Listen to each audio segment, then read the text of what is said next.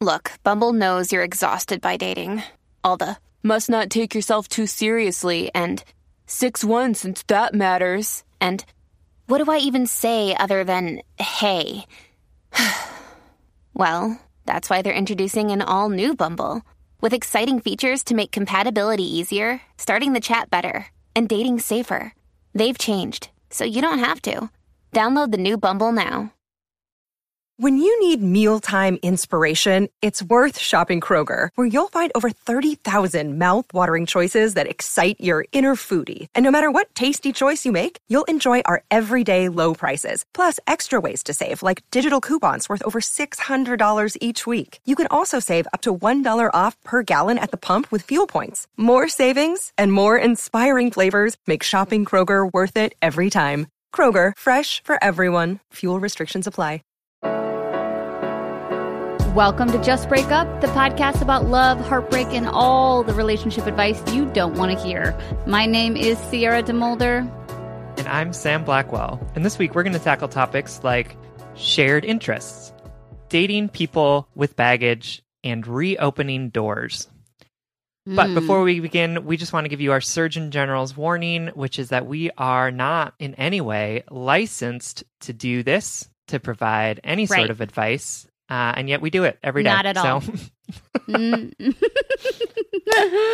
And yet we do it anyway. Yes, we are not professionals. We are not trained in this. Please take our advice as you see fit. We are just here to offer our humble musings, and they get more humble every fucking episode, honestly. No, seriously. You would think that I would get more confident, but anyway, we're just here to offer our humble musings to hopefully shed some understanding and maybe some laughs on the incredibly rewarding but mostly confusing experience that is love. All right. Hello, Samuel. Hello. Here we are. How are you? Here we are in episode, I think, 102, maybe? I don't know. Okay, so the check-in topic, I've been sitting on it for a couple months. Somebody DM'd me on Twitter, and I'm sorry to that person. I don't have the message up, so I don't remember your name. 2 months ago, before... basically the world started rightfully rioting and they texted me about this question, this check-in topic that I thought was really cute and lighthearted, and you and I have been postponing. I DM'd them back and I was like, oh my god, we'll do that this week. And then shit hit the fan, and it was never the right time, and there were so many other things we wanted to talk about. But today we're going to do it because we're both tired. There are a lot of things going on in our personal lives, and I just want a light, funny check-in topic, which is, how do you feel about the post-breakup haircut, and is it a good idea? I think it's so charming. I think it's such a charming question, and I'm very grateful to answer it today. So is that a thing for you? Is that a thing that you do post breakup? No. My hairstyle doesn't really change much. So because it's perfect. Yes, exactly. No, I don't think I've ever gotten a haircut after a breakup. The idea has just never occurred to me to do it. But I do know people who have shaved their heads or dyed their hair platinum blonde after a breakup. So I get it.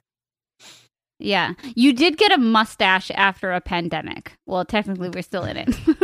That's right. We're still in the pandemic. But maybe you were breaking up with normal non-pandemic life, and you're like, I'm gonna do something special and different. I'll show my old life pre-pandemic what they're missing. That's true. I felt very liberated from my old life and was like, mustache, here we go. Life's too short to not have a mustache. You were meant to have that mustache. I have definitely done the post-breakup haircut, and I think not to get all unlicensed, not real therapist on this.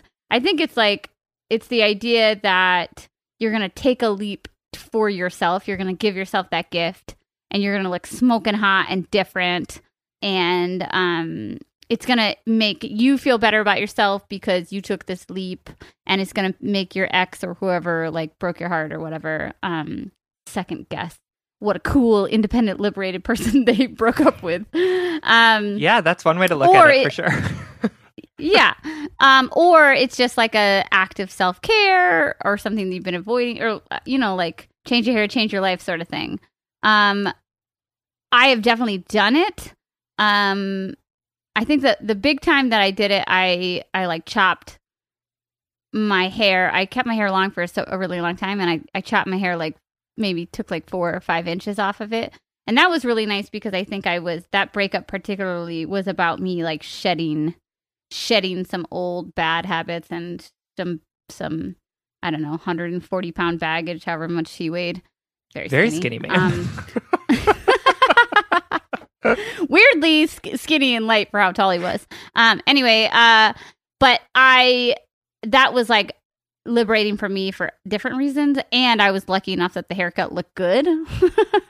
Whereas like the only stupid advice I'll give is that like you don't want to change your hair to the point where you could risk feeling really depressed about yourself, I've definitely gotten a haircut or dyed my hair and like cried afterwards, and I don't mean that in a superficial way, but like that it all of a sudden it makes you feel very tender and self-conscious and not the empowered badass that you want to feel like. And I feel like you're running a risk if you do a big personal visual change on yourself post breakup. Mm-hmm.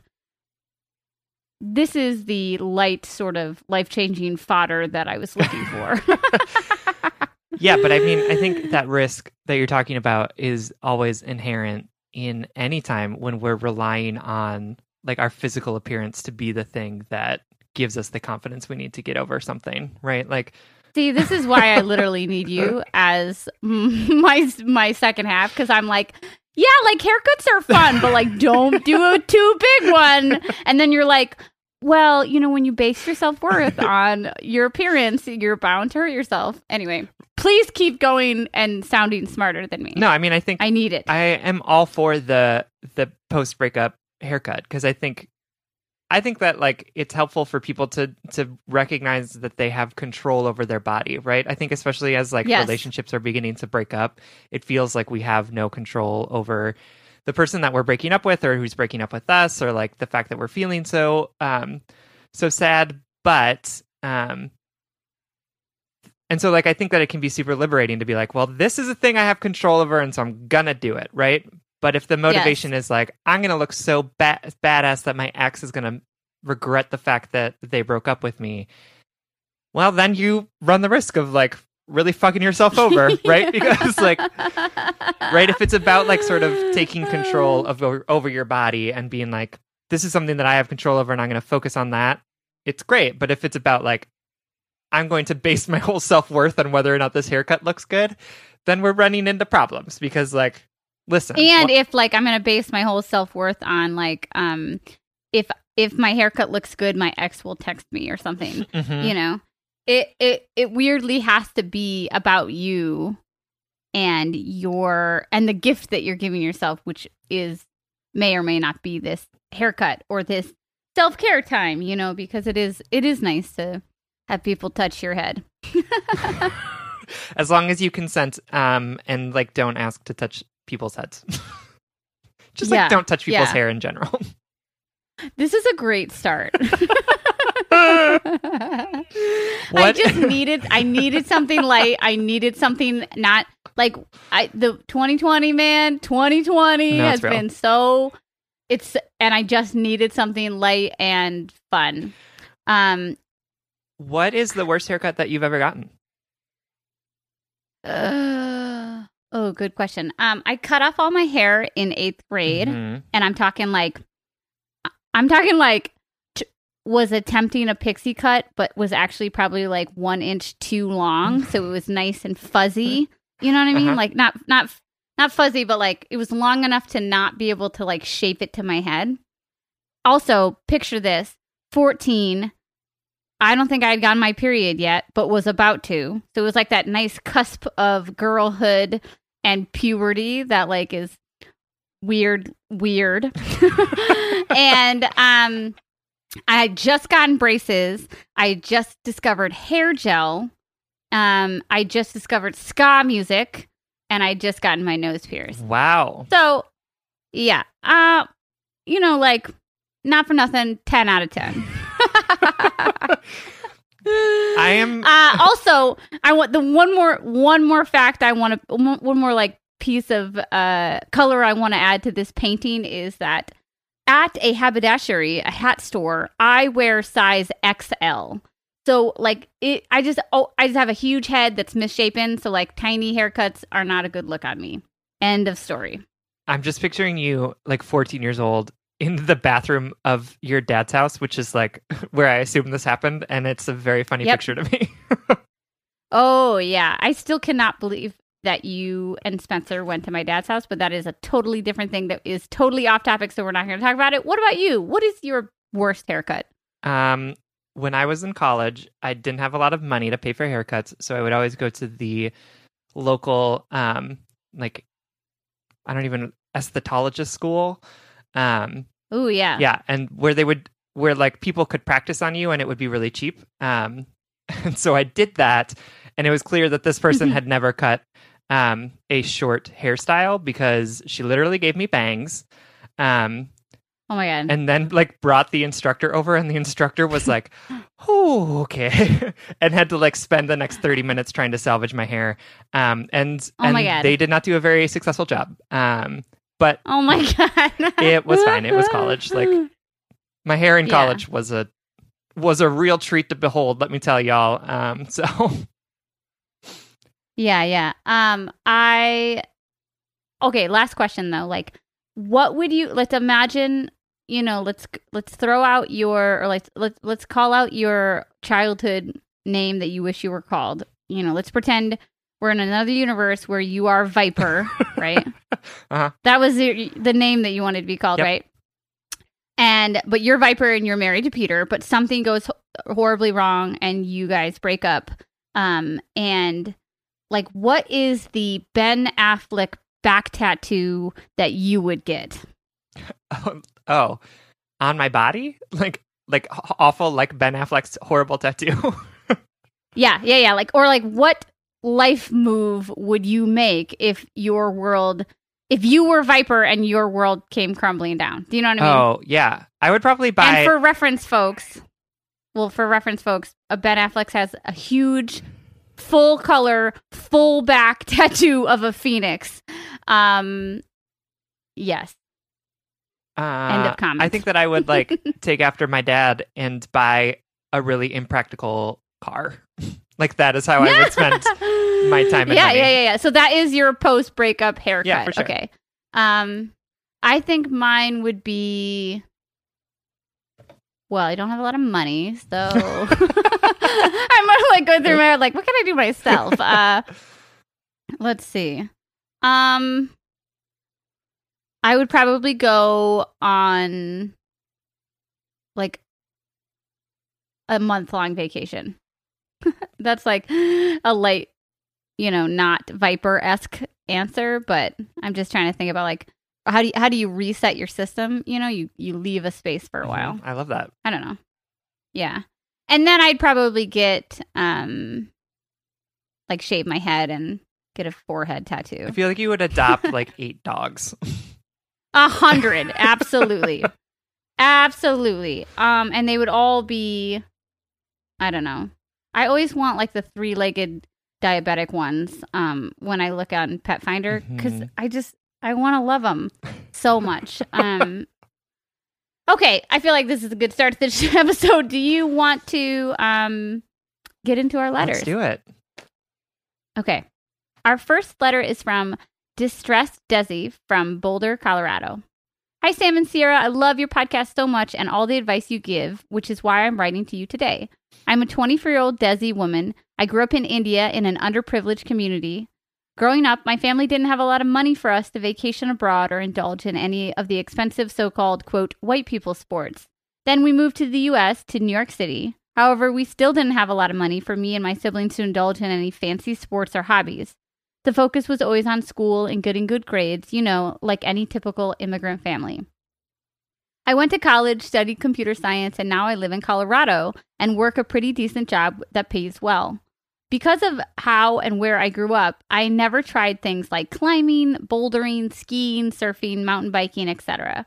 And quite honestly, I was very fine with that. I really like to dance, and I'm a good dancer. I'm also pretty active. I work out regularly and love going on hikes.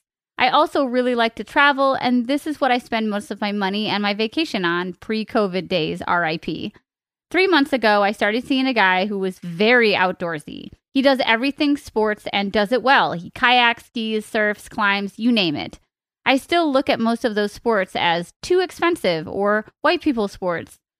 But I'm always happy to indulge and learn. For instance, I went bouldering with a friend before when she offered to teach me, and it went really well, and I absolutely enjoyed it. However, that guy always made comments to me that I need to be more outdoorsy, or he'd say something like, "How have you never done this before?" I found those comments hurtful sometimes because I never made fun of him for being a bad dancer, for instance. So I always wondered why he can't just respect our different interests and let us do our own thing separately. For those 3 months, though, there was never a lack of things for us to do. We hung out a ton, watched movies, talked about books and podcasts that we both liked, went on hikes, hung out with friends, and played board games, etc. And conversation always flowed so naturally and easily between us. We never ran out of things to talk about. All of a sudden, in the past couple weeks, he was being so flaky and distant, and when I asked him what's up, he said he wanted to end things because he wants to be with someone who is more similar to him. I was afraid that he meant similar in race or religion or culture or background. He's white, by the way. So I asked him to elaborate, and he said he wants to date someone who is even more outdoorsy than he is, someone who shares most of his interests. I was very hurt, especially because I emphasized that I'm willing to indulge and learn from him. I also respected his interests and the time he dedicated to them so much and never complained. I always looked up news and events related to his hobbies and sports, and we'd talk about it for hours. I was always happy to hear him talk about the upcoming mountain biking race or what does it mean to hit a double diamond.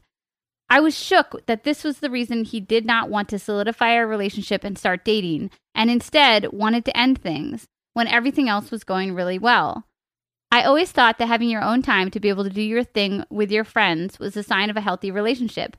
Sharing all the same interests with someone sounds boring to me. I want someone I can learn new things from, someone who can talk to me about stuff that I've never heard of before, and who also listens to me talking about my passions and asks me questions. I thought that this was the healthy and right thing to do, but now I'm hurt and confused. Do you think you need to share all the same interests with your partner? Do you think that it is a good reason to leave someone because you love skiing and they don't? I thought that it's enough to share the same core values and to have mental, physical, and emotional compatibility. I would have never thought that not sharing the same hobbies could be a deal breaker. Please tell me what you think. I'm wrapped up in this self-loathing mindset that is convincing me that I was not enough for him. Love you guys, and thanks for reading. Oh, thank you so much for writing, Desi. Distressed Desi. Yeah, I'm so sorry that you went through this. This sucks. And I hope that we disrupt some of those self-loathing mindsets. So, Sam, I guess the first question is, do you think you need to share all the same interests with your partner? No. I think that... Correct. Yes, right? That was a quiz. I think I have what I would hope is a very successful marriage, and we do not have the same, or we do not have shared interests in a lot of different ways. Yeah, I agree. In my relationship and in the world. I mean, I think that it's natural that some of your interests will overlap. For example, Willow and I both love hiking or, being outdoors. But I think that it is a sign, Desi, of a healthy relationship that you guys have, that you and your partner have separate interests and give yourself the time, space, boundaries, etc. to explore those interests outside of the relationship. I don't think that I just want to say really quickly that I don't think that is the only marker of a healthy relationship and shared or unshared, hobbies and stuff, because sometimes, honestly, sometimes our lives just align with our partners more than other partners, Sometimes, being a poet, right? Sometimes I've dated poets in the past where a lot of our interests align because our professional and personal lives look really similar. But yeah, I definitely agree with Sam that there's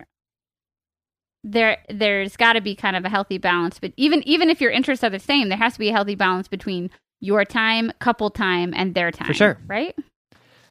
I mean, look at you. You tried bouldering for this man, and I don't even really know what that is. But it sounds... I want you to take a guess. Like, my guess is that you climb on boulders. Yeah. No, I think that's what it is. Full transparency, I don't know either. But, like, based on the word, maybe it's like a Sisyphean thing. Yeah, where you just, like, push boulders uphill and then, like, watch them roll back down. Yeah, that sounds super fun. Yeah. Forever. I'd do that. Okay, cool. Yeah. So you did this thing. You tried out your partner's interests, and I guess what I want to touch on more than like your instincts are all right, Desi. Like that you guys were building like a healthy foundation or a sustainable foundation. You were interested, in spending time with him on his terms and whatnot. But I want to touch on the idea that, like, the self-loathing mindset is convincing you that you're not enough for him. What's really interesting in this particular situation is, and in other relationships, is that, like, there's a weird, I'm going to, like, rely on Sam to help me articulate this, but it's not that you weren't enough for him, just you weren't right for him. Yeah. And somehow we have to figure out how we can hear that and internalize that without harming ourselves. Mm-hmm. It's just so interesting. We're so susceptible to other people in so many different ways. So much so that in a breakup like this, Desi, you can say, I am not enough. Look at all these hoops I did for you. Look at this bouldering I did for you. Look at all these questions and interests that I had in your life. And then when he says, I don't want to pursue a relationship with you, it instantly turns back on you, as in, like, you're not enough. Mm-hmm.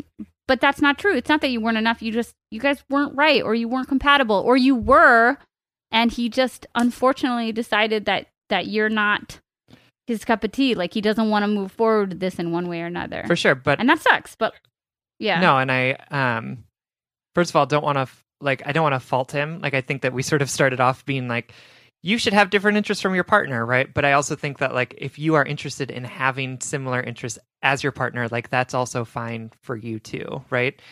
Yeah, that's a good clarification. But I also think, like, the fact that you didn't share his interests wasn't like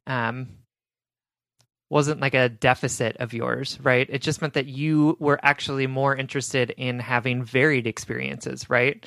And that means that you two are just, like, not compatible together, not that you are lacking something, right? The fact that he only wants to date someone who is interested in the things that he's interested in makes him incompatible for you, right? Like, that makes him, like, not a good match for you either. Fit for you. Right? Mm-hmm. Because, like, you're interested in learning about someone, you're interested in trying new things, you're interested in having your own interests and they having their own interests. And, like, he couldn't live up to that expectation, right? Like, you were the one that was like, I want us to have separate lives and have separate interests. And he was like, no, that's impossible for me. I only want to date people who are only interested in what I'm interested in.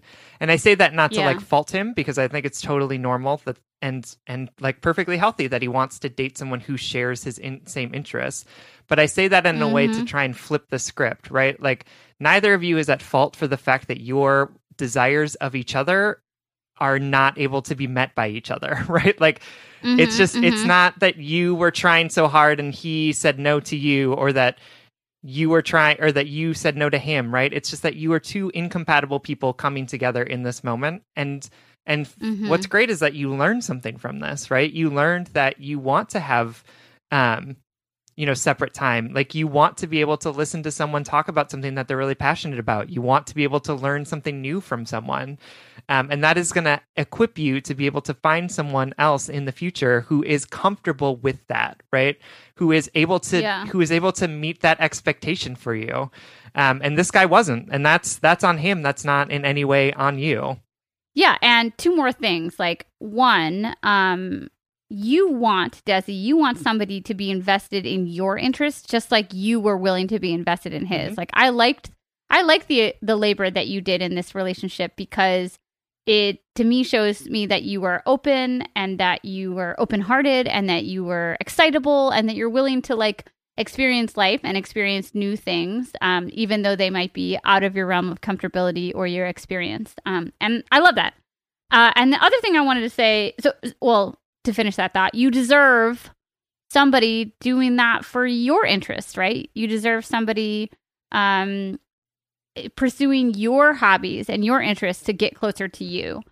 It's just this guy isn't that. And that sucks. But to pull from Sam, let's flip the script and say it's not that you weren't enough for him. It's that he's not compatible for you. He can't give you what you want. And then the second thing I wanted to say, and I'm mostly interested in what Sam thinks, is that I think whenever I hear reasons why people want to break up or why people don't want to pursue a relationship, the cynic in me immediately thinks that they're lying. Yeah, this is why words of affirmation never work for me. Yeah. Okay. So why? Do you think that this is just an easy way for him to be like, we're just not compatible? Because that's the other thing, is that it's obvious that Desi is like, like scanning her whole experience with this person to be like, wait a minute, what do you mean? I tried to be everything that you're telling me that you want in someone else. And it might just be that, like, he needed something to say, and he's, to use that terrible quote, he's just like not into her like that, or has decided for whatever fucking reason he doesn't want to pursue a relationship. Or am I overthinking it and we should just take it for face value? I would take it for face value because it doesn't change the outcome. Yep. Yeah, pretty much. Yeah. And I think, for me, I think believing him makes it easier to process through this and like get over it. Yeah. Right? Yeah, maybe I shouldn't have said that, Desi. I'm sorry. Please don't go into like a inquisitive like spiral about that, because ultimately, no matter what he said, he didn't want to be in a relationship with you, and that's painful and really hard. But the more we resist that truth, the more resistance there will be. Mm-hmm.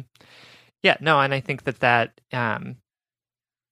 I honestly think that he is telling the truth in that, right? I think that he probably wants someone that's going to want to go hiking with him every day, or like go mountain biking with him every day, which again, right, is not an unreasonable thing to ask of a partner, right? Like we all have different ideas of what compatibility looks like, right? And that's okay. It just means that your definitions of compatibility weren't the same. And that means that like it's good that you know that now, because you don't want to be in a relationship with someone whose definition of compatibility is at least like similar to yours, right? Isn't at least coming up against each other, even if they're not exactly the same. And so I think that this is just a real situation of like he's telling the truth about how he feels about this, and I would take him at face value in that. Is he being classist in that? I think a little bit, and I think that you point that out really well in the beginning, and like want to call that out, that like just want to affirm that the classism that you're seeing in there is real. Like I see it too, and that's also something to be mindful of too, right? Like, so asking someone like, how have you never done this before, is like maybe something that we shouldn't ask about people when they are experiencing a new thing, because there might be multiple reasons why they haven't experienced that before. And the fact that you are shocked that they haven't had your exact same shared experience comes across as being very classist or racist or whateverist. And so I think approaching people with curiosity in moments like that is probably the way to go, to your boyfriend if he listens. To your ex-boyfriend if he listens. Yeah. When I was when I ran the summer camp, we would always say like, don't yuck someone's yum. Like, the idea of like, don't yuck what people don't, the non-high school version is like, don't shit on what people enjoy. But in the same breath, we use that as the idea of like, maybe just because you've experienced something a ton doesn't like a firefly thing. Like we use a firefly example because when I first moved to Minnesota, a friend of mine there had never seen fireflies, and I grew up with fireflies everywhere. And if I were to say like, oh my God, what? You've never seen fireflies before? Ugh, I cannot believe you have never seen firefly before. It's like I'm dimming the joy of that experience instead of saying, oh my God, I'm so excited. I get to experience this with you for the first time. I'm so glad I get to share this with you, sort of thing. Absolutely. Okay, Desi. Well, I think that pretty much covers our advice. We hope that you feel empowered after listening to this and recognize that even though it is painful and it's painful to be left, ultimately we can find a bigger, greater lesson in it, and we can learn more about ourselves and our own needs through it.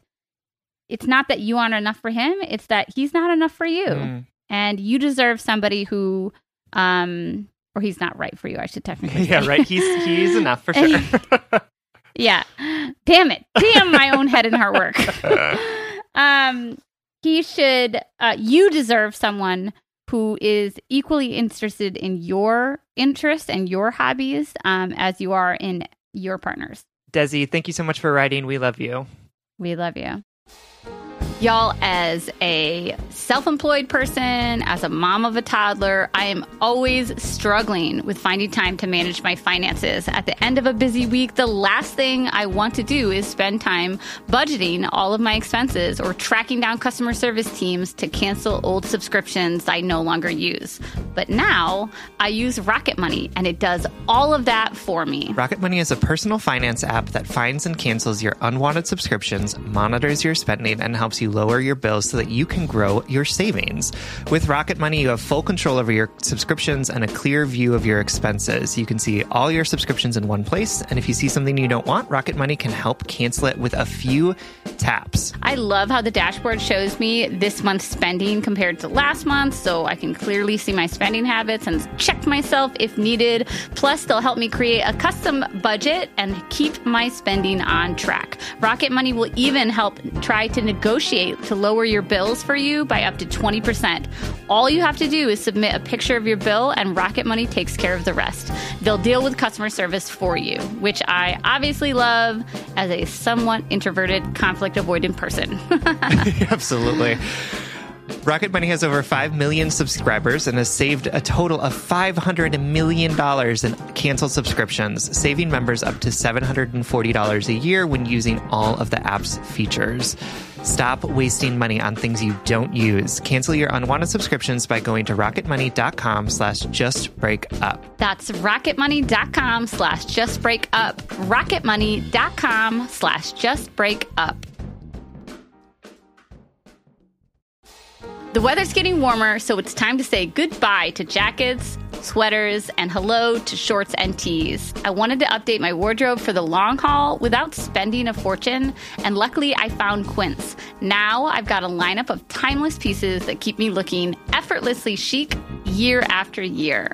Quince has things like premium European linen dresses, blouses, and shorts from $30, washable silk tops, timeless 14-karat gold jewelry, and so much more. And the best part is that all Quince items are priced 50 to 80% less than similar brands. By partnering directly with top factories, Quince cuts out the cost of the middleman and passes the savings on to us. And Quince only works with factories that use safe, ethical, and responsible manufacturing practices and premium fabrics and finishes.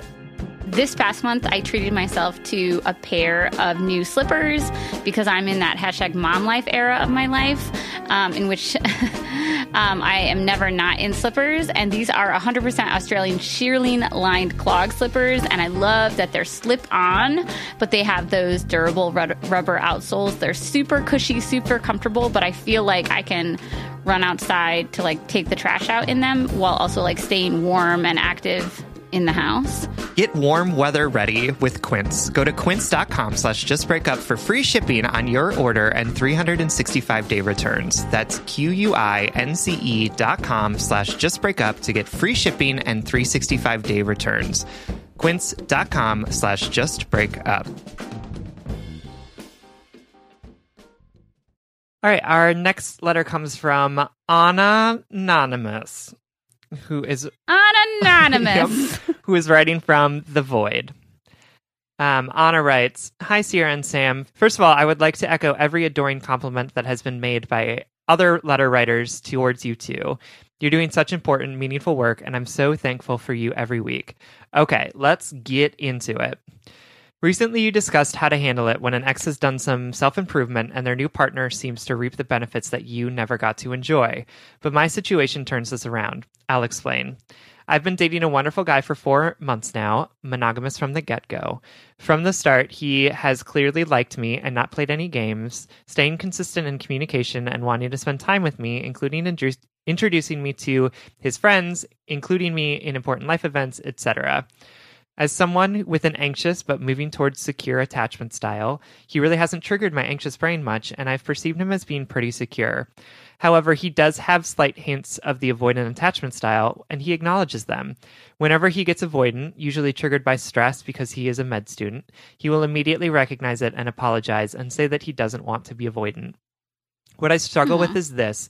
He had a really healthy 3-year relationship a while back in which he claims he was super secure. Other people in his life will back this up. From what he said, he did not feel avoidant at all with this girl, and if anything, it was his ex who was avoidant. After that relationship ended, he said he's been pretty avoidant with dating, keeping girls at an arm's length and not letting anyone get too close. He says I'm the first person since his long relationship that he hasn't wanted to be avoidant with. But the thing is, his avoidance is still prevalent in our relationship. Recently, when we started talking about labeling the relationship, boyfriend/girlfriend, he said he was uncomfortable with it but didn't know why. He said he really likes me and wants to keep dating me, but the simple act of a label made him feel avoidant. He said that none of that discomfort was personal towards me and is a problem he needs to work on. We ended up labeling things, which doesn't even matter. Why do we make labels a big thing? And he said he will just get less uncomfortable with it over time. But I can't help but feel a little sting. I'm a fucking catch, and someone should be over the moon to be my boyfriend. When I told him that, he reassured me that he's so lucky to be with me and thinks I am a fucking catch, and that has nothing to do with why he's uncomfortable. But I can't get out of my head about this. Someone in his past got the secure version of him. The one that was comfortable calling her girlfriend, the one who didn't get distance when stressed. And here I am getting the more avoidant version of him, and I can't help but feel jealous of his ex. His self-awareness has made his avoidance really manageable, and honestly made me like him even more because I can see that he's aware of how his avoidance could affect me. He's even read the Attached book and initiated a discussion about it with me, saying that he doesn't like that he's avoidant and that being with me makes him want to be less avoidant. But he doesn't really know where to start. I've suggested therapy, and he's very open to it. My question is this. How do you cope with the fact that your partner has been a healthier version of themselves in previous relationships? How do you not take it personally and seethe in jealousy over their ex getting the younger, unscathed version of them? Am I making a big deal out of nothing? Thank you in advance for any advice you might have. I truly value your opinions. Sending love and peace in this clusterfuck that is 2020. Anonymous. Cheers to that, Anna. Yeah, this is a great question. Have you experienced anything like this where you feel like your partner was more, not just secure, but had it quote unquote more together or something like that? Yeah, for sure. And he was a fucking asshole about it. What do we do? What are we talking about?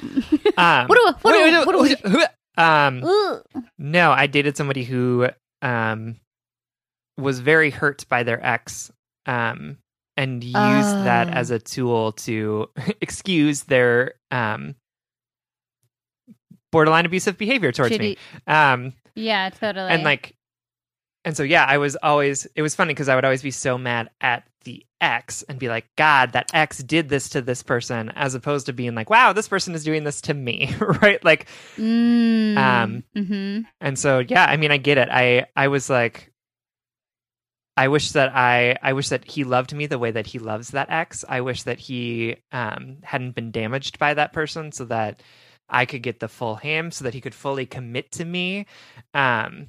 And I think that my example is way more extreme than your example because from what you wrote, I don't see any red flags because the person that I dated was not nearly self-aware enough. No, he was self-aware. Was not really at all willing enough to make changes or to move towards what he wanted to see of himself. That it just became really toxic. I mean, it was toxic for other reasons, but that was a huge part of it. Yeah. That's interesting. It's like painful to hear you talk about it, to say like that you hated the ex more than you held your partner accountable. And you were saying like, oh, this ex got the whole version of him, the unscathed, to use an honest words, version. But I instantly remembered, things that we've said in past episodes of like the partner that you are with now is the whole partner, right? We say we don't date potential, but we also don't date like leftovers. Is that the right phrase? Yeah, sure. You know what I mean? Like if potential is the not fully formed version, what is the version of the person like formed but like, crumbling a little, or like leftovers. The leftovers. That is definitely that is incorrect, and like no one else use that, please, outside of this moment, but like sure, let's go with that for right now. Yeah. So Anna, I don't think that you're making a big deal out of nothing. But I do think that you are mulling over a lot of things that are so far out of your control. They are in the past. They are literally in another timeline. Not only are they in the past, but they also have nothing to do with you, right? Like it's not even your past. It's like the past of this person, and the way that another person treated that person in the past. Like we're getting like when we're going concentric circles, we're out there. Yeah, totally. And we say this not to like call you out on anything, but actually so that you can start thinking a little bit more holistically and sustainably about the mental, gymnastics that you're putting yourself through, thinking about the potential of your ex in the past. And to, we want to protect you from hurting yourself unnecessarily. Your ex in the past, I don't want you to assume that you are getting the less healthy version of your ex. I know that he says, and I don't know, other people in his life say that he was more secure and like just like was untainted by this cruel world before he met you. But he also didn't have the life experience that he has now. He didn't have the tools in his emotional tool belt to be able to, read the book Attached and talk to you about it. I think that's a major green flag for me, sure. Like a go ahead. Yep. And I think that we like to tell ourselves stories about people and experiences to make those people and experiences make more sense, right? And a lot of times the stories that we tell ourselves, they might be true or they might be parts of truth, but we tell ourselves them so that we feel like we have a grasp of an understanding of what's going on. And I think you are telling yourself a story about this perfect man that used to exist. And now you don't have access to him. And I'm not saying that your instincts are wrong. I'm not saying that like some of this, like, I don't think you're doing anything inherently wrong by this. I just want to like kind of flip the narrative around a little to be like, you don't know what it was like to date that guy back then. And he is who he is now. And that's who you are attracted to. That's who you're choosing to date. That's who is worth investing in this relationship with. And I just don't want to I don't want to discredit the man that you have now, in contrast to this imaginary man in the past, because that past man is imaginary because he no longer exists. Yeah, that's real. I think that focusing on the present is so critically important, and I think that is where our brains do us damage, is by forcing us to either focus in the regrets or shame of the past, or in the fear of the future, right? But you can't control the past and you can't control the future. All you can control is what you have in front of you. And you have a person in front of you that seems to be making the right steps, seems to be wanting to be in this relationship and is being honest about his discomfort in some of those things, which is like not necessarily a red flag, right? Like being honest about your discomfort is better than not talking about it, right? Is better than just being like seething in discomfort while pretending like everything is good, right? And I think sometimes when we get really fixated on the past, what then begins to happen is that we ignore what's happening in the present to our detriment, right? Like by being fixated on the past and thinking, wow, his ex made him this avoidant person. I wish that I had gotten the pre-avoidant person, blah, blah, blah, blah, blah, means that you can't focus on what's happening right now, which is that you are dating a man who is avoidant, right? Not like extremely avoidant, but is avoidant. And by going back into the past and trying to justify and explain and absolve him of what he's doing, you're instead not looking at what is happening in front of you. And so you need to make a decision. Are you comfortable dating a man who is kind of avoidant, right? Like, yeah, like that's what it is. Like you can't. That's what's at stake here. Yeah. And I think you can. Like, get me wrong. I don't think you should break up, but I think that you are trying to fixate on the past so that you can avoid that question in yourself, because that's a hard question to answer, right? Like if you're an anxious person and you're trying to get with someone who's even mildly avoidant, that's scary. It's a challenge, right? And so instead of focusing on the challenge and acknowledging the fact that maybe you aren't perfectly compatible, right? You're instead saying like, oh, but if only he weren't avoidant, then we would have no problems, right? But he is avoidant, and you have problems, right? Like, and the only thing you can do to address those problems is here in this moment. And it sounds like you are doing that, but even addressing those problems doesn't mean that they miraculously go away, right? It doesn't mean that there isn't still work that has to happen in the relationship. And I think that what you're doing, and I think what a lot of us are doing, are trying to find that sort of like imaginary world where the problem is immediately fixed without the requirement of showing up, being vulnerable, realizing that he's going to have conversations where he's like, I'm uncomfortable calling us girlfriend and boyfriend. And you're going to have to sit in that and be like, yeah, okay.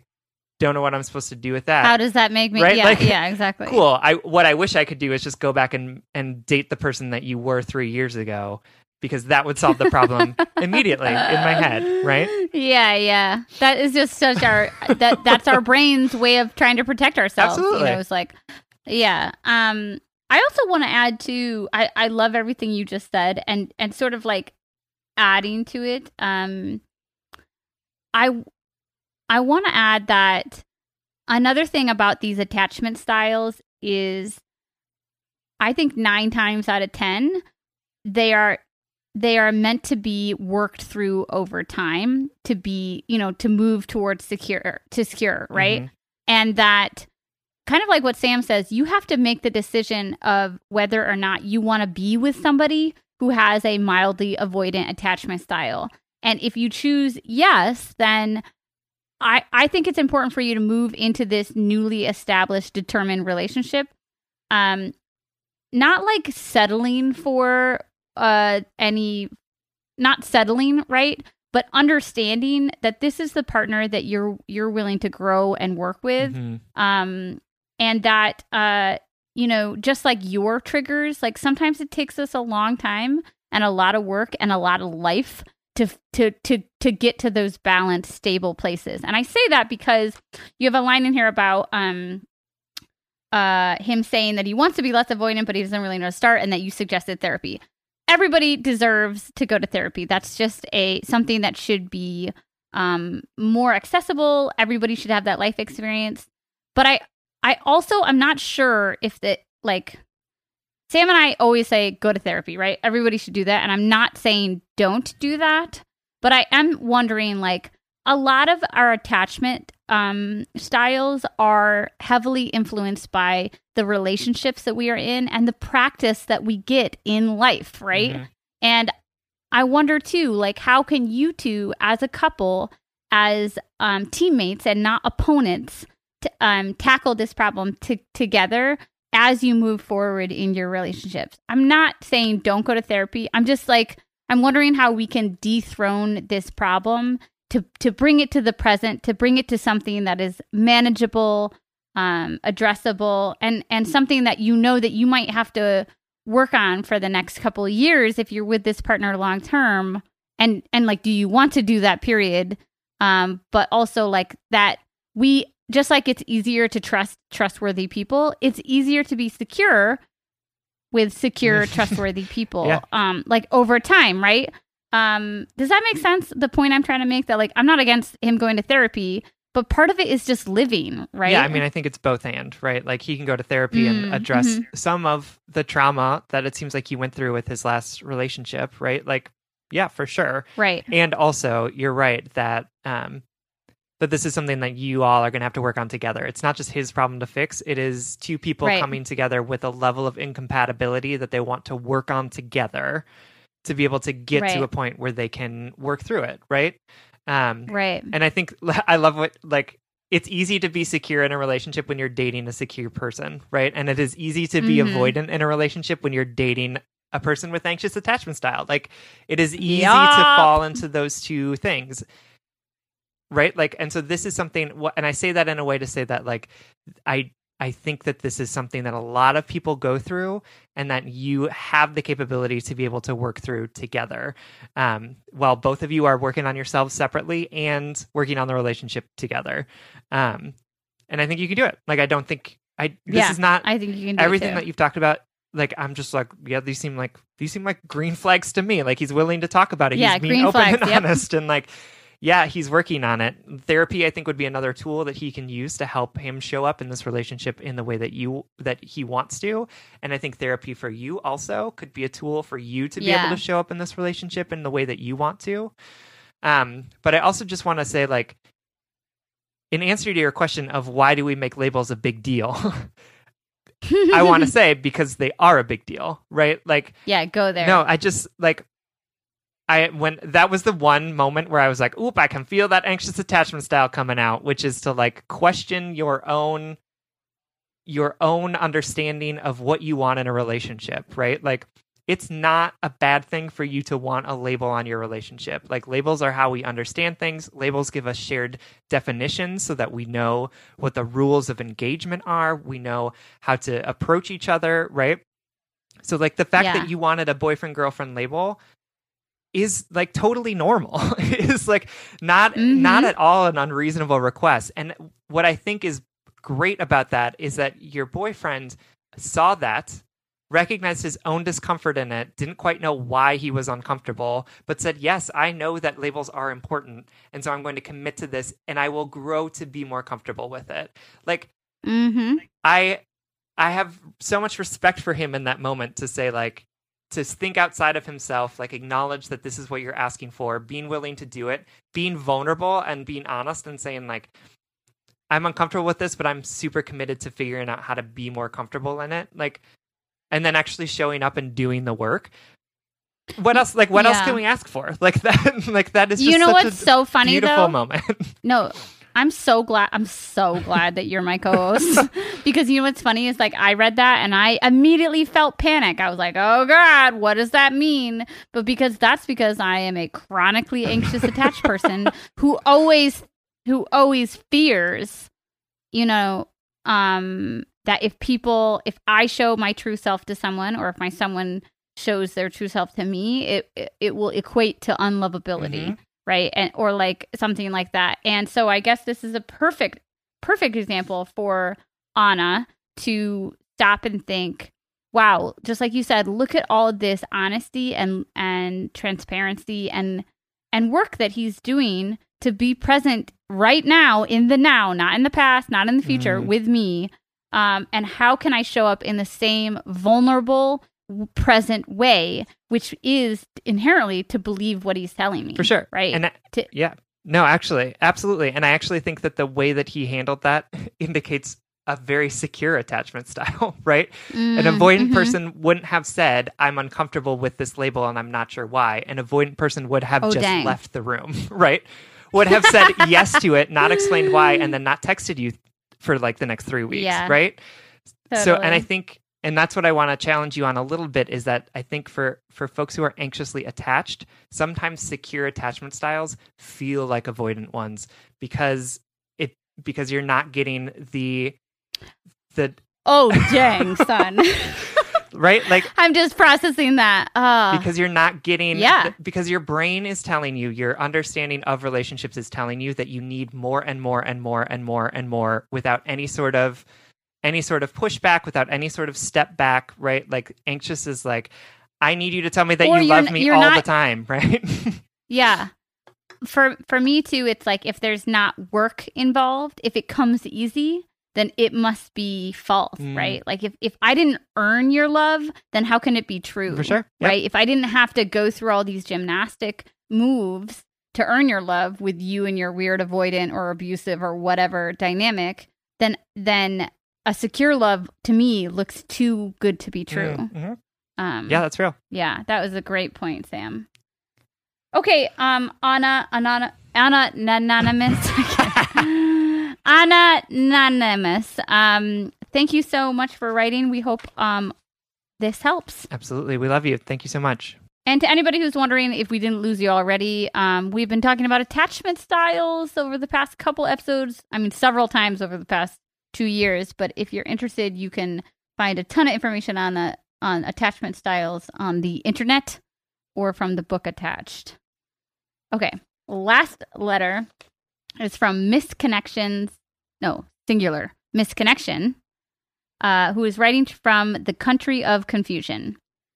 Hi, Sam and Sierra. In May, I started hooking up with a guy that I met on a dating app. He was upfront about his intentions and told me that he was only in town visiting from Denmark for a short period of time. I told him I was cool with a casual hookup, and so for the next 6 weeks, we had sex regularly. Turns out he's a pretty great dude, and we got into some pretty deep conversations. Before I knew it, he told me it was time for him to go back. He's American, but is studying for his master's degree in Denmark. I told him that I was sad to see him go, and not just because I would miss the sex we were having, but because I would miss his company as well. I also expressed to him that I was worried that, like so many other times, we would eventually stop talking to each other, or that I would want to talk to him more than he would want to talk to me, and I would annoy him with my constant text. He assured me that this would not happen. So far, it hasn't. We talk pretty regularly, and we are open with each other about us hooking up with other people since we've last seen each other. About a week ago, he randomly asked me what I thought about us being in a relationship. This threw me off a little because I didn't realize that this was something he was interested in. I told him that I would really like that, but was hesitant because we live across the world from each other. I asked him what his thoughts were, and his response was, well, I really want to have some threesomes before I die, and I know you've said that isn't something you're interested in, but I think I would really like it. A relationship with you, that is. I told him that I was scared that he would find some beautiful European woman and decide that he liked her better and would dump me. To that he replied, I don't know what to say. I tried to press a little bit more, and he just stopped and apologized for bringing it up and completely changed the subject. I haven't been able to stop thinking about it since. I know it would be difficult, but I think I want to see if we can make it work.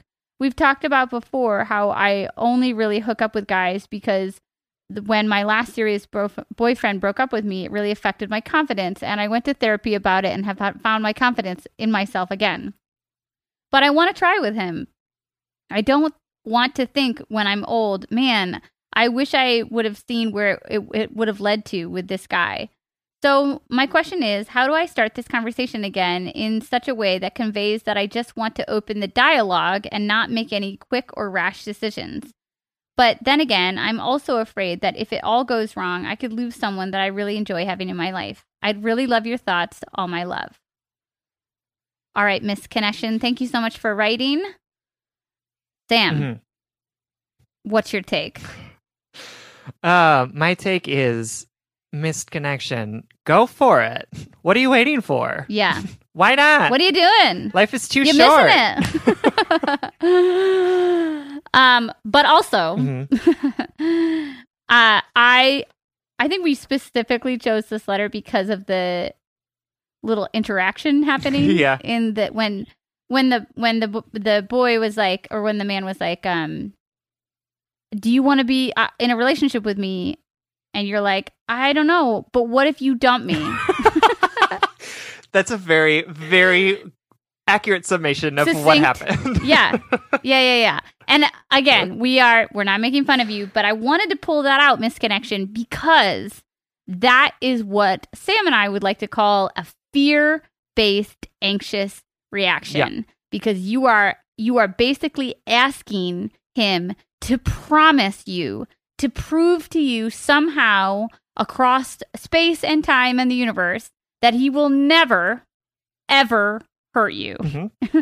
And that is something that he just cannot. I mean, I actually respect the fuck out of his answer. Mm-hmm. Like, I don't know what to say. No, honestly. He was trying, and here's a little bit of tough love. He was trying to be vulnerable with you, and he was trying to start this relationship, and you took his vulnerability and said, but what if you hurt me? Can you promise me? Can you prove to me that you'll never hurt me? And he's like, I can't do that, right? Like, I don't know what to say. And you didn't make any mistakes in this situation, but I wanted to point this out because you're asking for a level of safety and security that life is just never going to promise you. It is like Sam always says, like people can always leave us. People can always fall out of love with us. People can always cheat on us, right? Like, we want to move throughout the world as though that's never going to happen. And to a certain extent, we can feel secure in a lot of those things, but we just cannot control life. We cannot control other people. For sure. So beyond Sam and I thinking that you should go for it with this guy, more importantly, I think we want to kind of remind you that part of your healing is not healing to a point where everything is perfect and nothing hurts anymore. Your healing is getting to a place where you know that you are strong enough within yourself to face some of life's inevitable hardships, and not have everything come crumbling down because of it. Absolutely, yeah. And I think having been the recipient of someone being like, I feel like I'm afraid you're just gonna like leave me for someone better, or like, you know, I feel like you're going to dump me because you're gonna see like some hot new thing come on. Like, I found it hurtful. Like, I found it because it was like, wow, you're such an asshole that the second that someone who is prettier than me walks by, you're going to dump me, right? Like, well, and it's not just an ass. I'm so glad you brought up that example because I was trying to articulate it from the letter, but I can perfectly articulate it from yours. It's that you were being vulnerable, and that person's response was saying, I don't trust your vulnerability and I don't trust your love, right? Yep.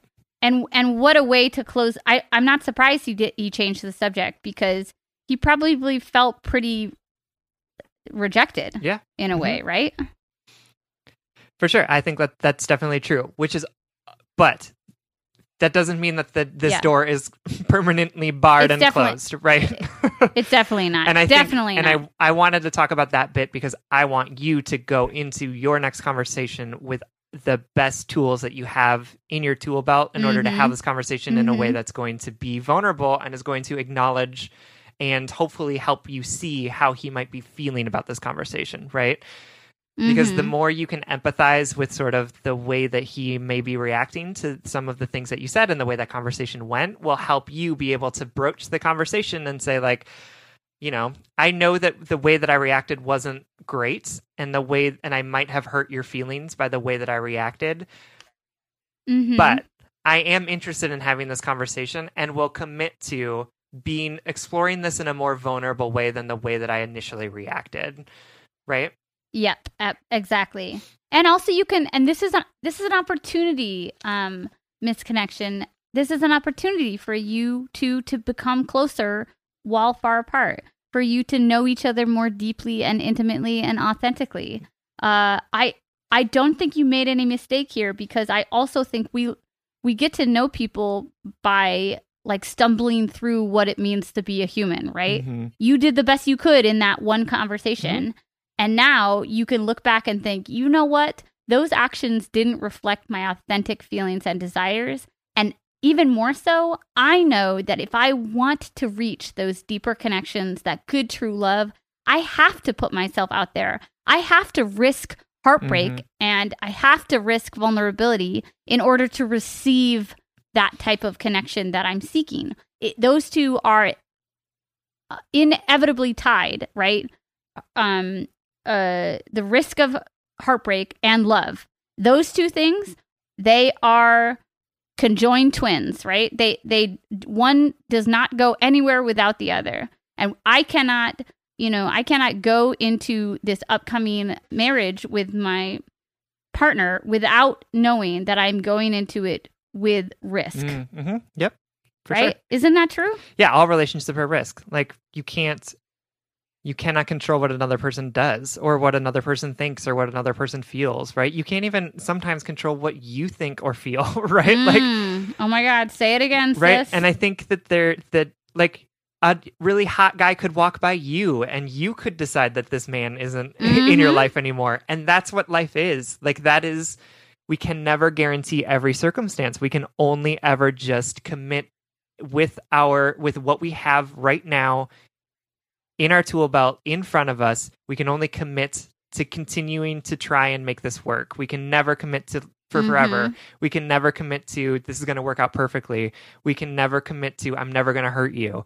We can only commit with what we have right now to be able to say, like, I know that I can't control the future, but I want to try with you. I want to try and figure out what this looks like with you.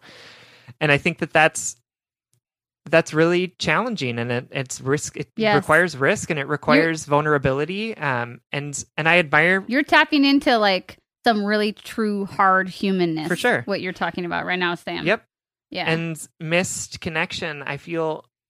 I am excited for you that you now have the opportunity to try out that risk, and I think find ways to find strength in the unknowable, right? To find strength in the fact that you can't control every circumstance, and yet you can still find love and joy in partnership with another person.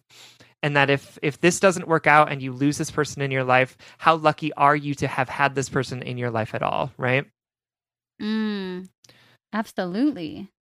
And I would love for you to refer to some of the things Sam said earlier as a script for how you can take these new tools and this new understanding that you have that you've gained from this experience to deepen your connection with this person and shoot your shot. And also to what Sam said, like, y'all don't have to like determine the relationship right now. You don't have to say, yes, let's be monogamous or let's be together. You can just, it's just as important for you to say, hey, I kind of messed up in that conversation. I want to try again, as it is for you to say, I was hurt really badly and part of me is still really scared of relationships, but I don't want that fear to stop me from pursuing something that might be really good. So if you can be patient with me, I would love to explore what this relationship could look like. And I think that could look like piece is really important and could be really helpful for you, right? Like before you dive into this, you can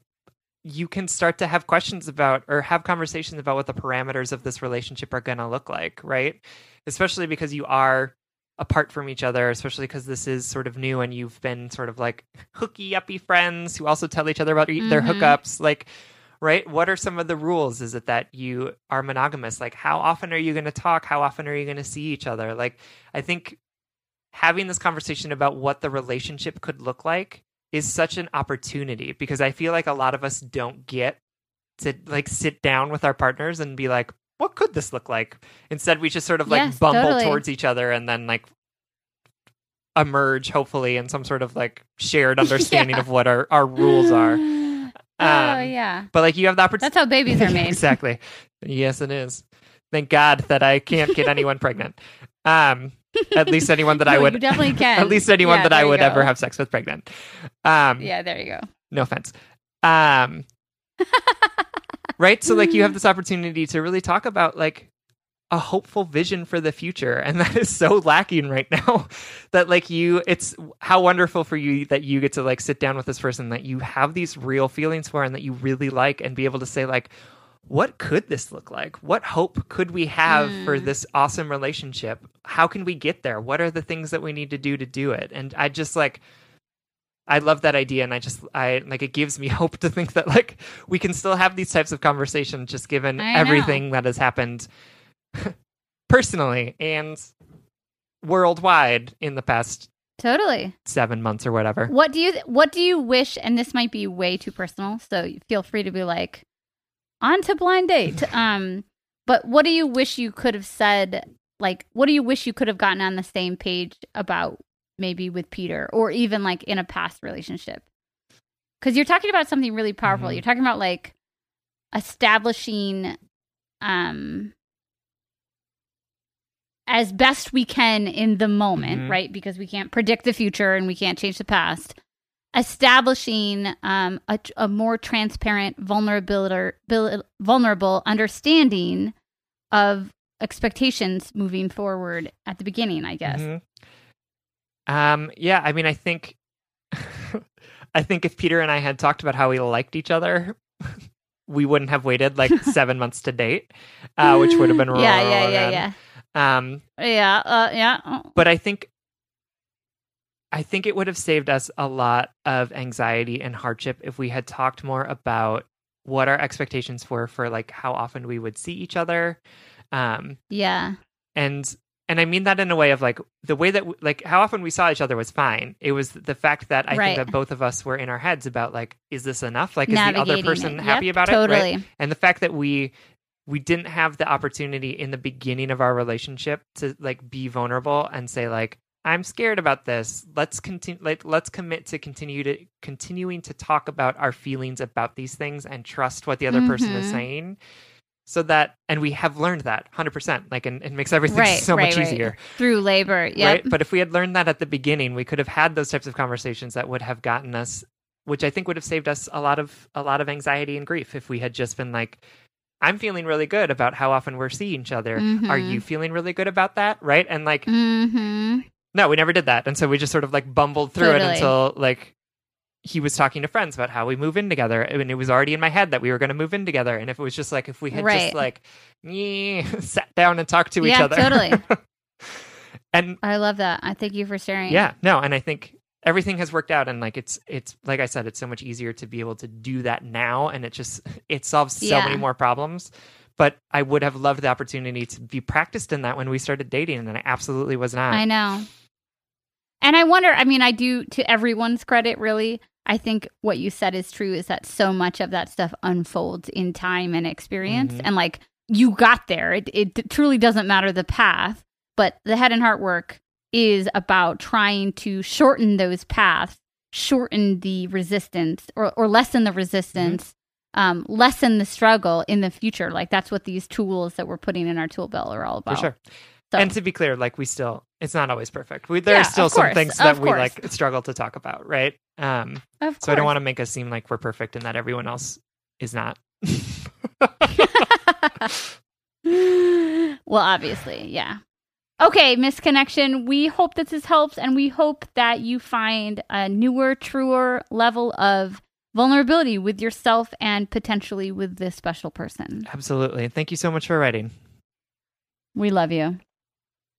All right, this brings us to the blind date segment of our show. Every episode, we want to shout out something we think is awesome that we want to set you up with. And this week, we want to send you home with a documentary called Disclosure: Trans Lives on Screen. It's available on Netflix, and it is about the visibility of trans folks in cinema and on television.